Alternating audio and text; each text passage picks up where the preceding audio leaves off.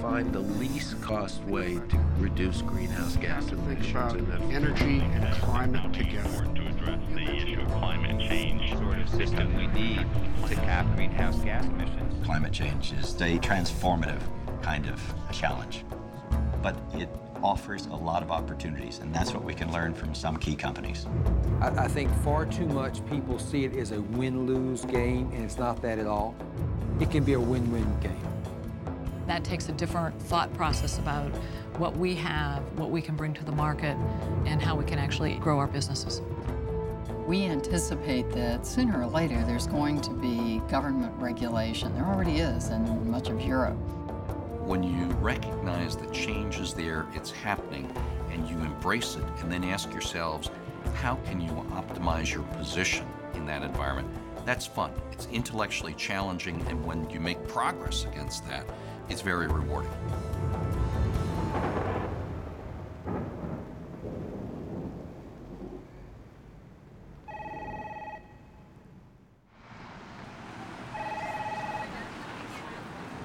Keeping America competitive requires affordable energy. And here we have a serious problem. America is addicted to oil. Well, I think the administration understands very clearly that we have an oil problem, in part because it is seen as being tied to the Middle East and the problem of terrorism. And many people in the administration certainly realize as well that we have a climate change problem.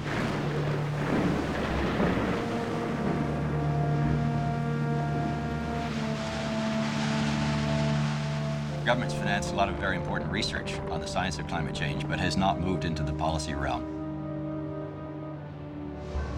But one of the great things about the current moment is corporations who look to the economic bottom line as their measure of success are achieving reductions in their greenhouse gases and showing this can be done. And not only that, you can make money at it. I'm delighted to be here this afternoon with such a diverse group of business and environmental leaders from across this country.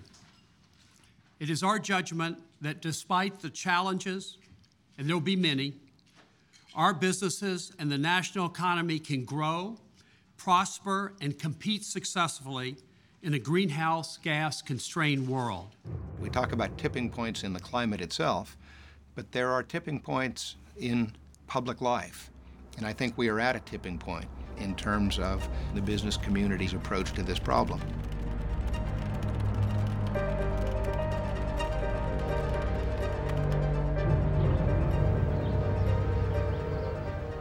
Good afternoon, Johnson & Johnson. May I help you?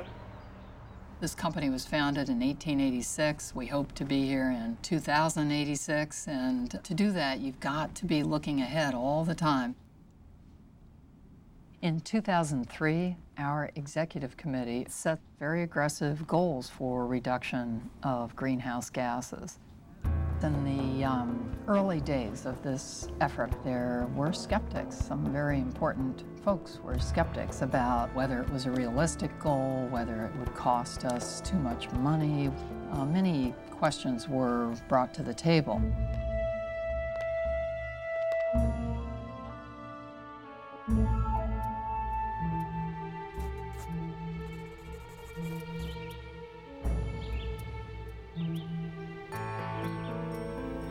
What's exciting is that today we have already reduced emissions in absolute terms 11.5%.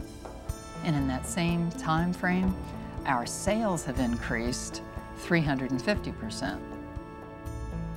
The investments that we've made are saving this corporation $30 million a year.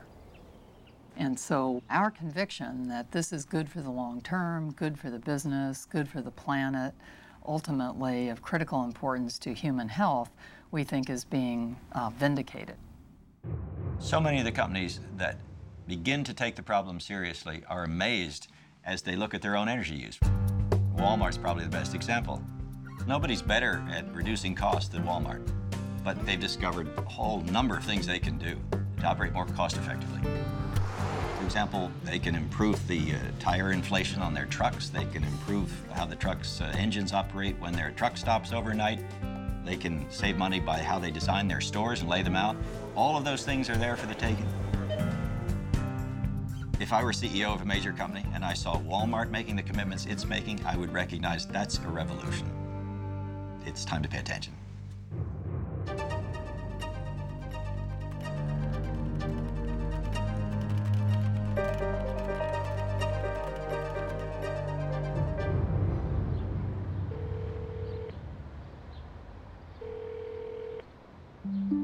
Welcome to DuPont.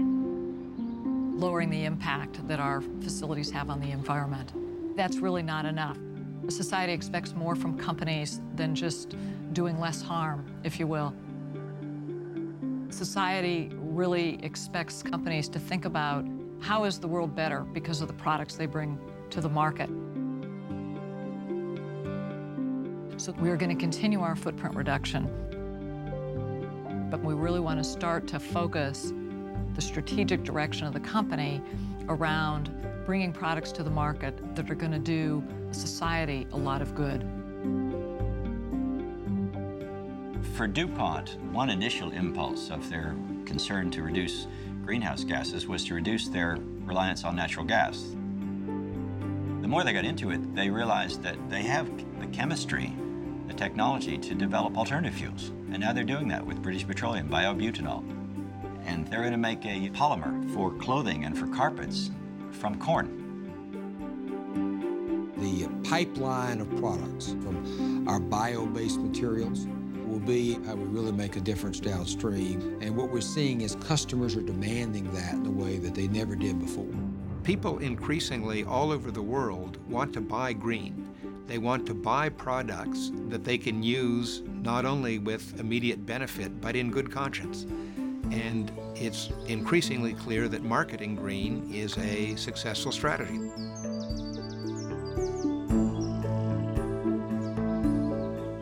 GE's whole business plan has been revised in the direction of meeting this challenge and treating it as an opportunity for GE. Now, these folks didn't get as successful as they are by accident. They have thought this problem through, they've understood the business opportunity, and they are seizing it.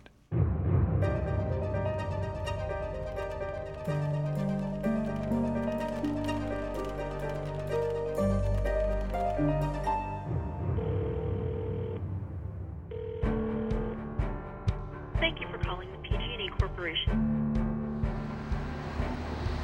We set out 2 years ago to create what I call the new PG&E, being a leader in the industry and, in fact, changing the industry. Utilities contribute about 1/3 of the CO2 that is generated into the atmosphere every year.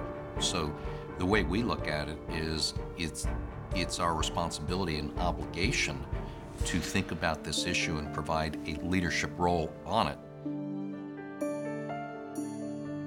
We've got $12 trillion invested worldwide in the current energy supply system.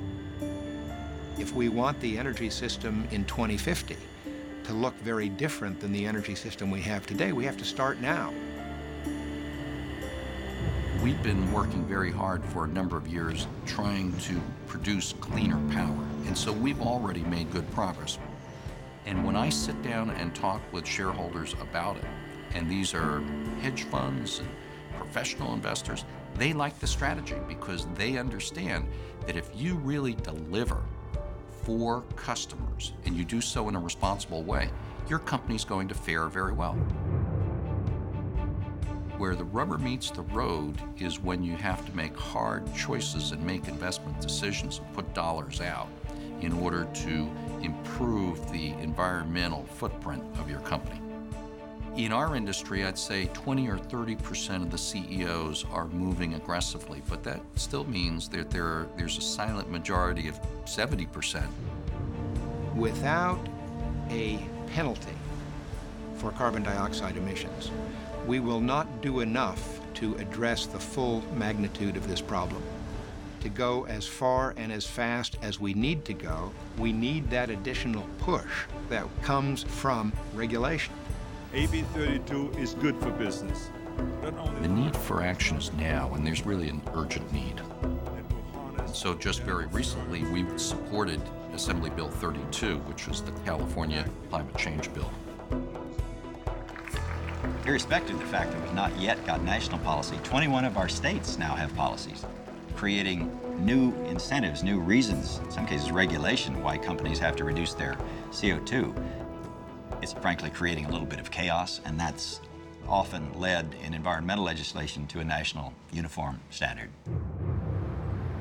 I believe, based on discussions that we've had with the experts here in Washington, that the probability that we will see legislation on climate change to be about 100% within the next 5 years. I think the government will want to consult the companies that know how to do this and have already demonstrated how to do it, and they'll probably have the most influence on the new policy. It will probably be what is called a cap-and-trade scheme, emissions caps decided upon by the Congress and implemented through tradable emission permits, which ends up putting a price on carbon emissions and an incentive to reduce your carbon emissions and to develop and deploy better technologies for doing that. We firmly believe that climate change can be addressed in ways that create more economic opportunity than economic risk. The key is setting clear targets and then allowing the power of the market to find the best solutions. When I talk to CEOs or board members who have gotten religion, so to speak, on the climate issue, begun to want to see their companies address it, invariably their own kids were part of their education. Our generation has had so many tremendous benefits. It's important that we not leave a bill, so to speak, to be paid by our children. I think things are now changing quite rapidly and very positively. 290 cities have now embraced their own climate change targets. Labor unions are coming around on this issue. The evangelical community, the community of faith, is coming around on this issue.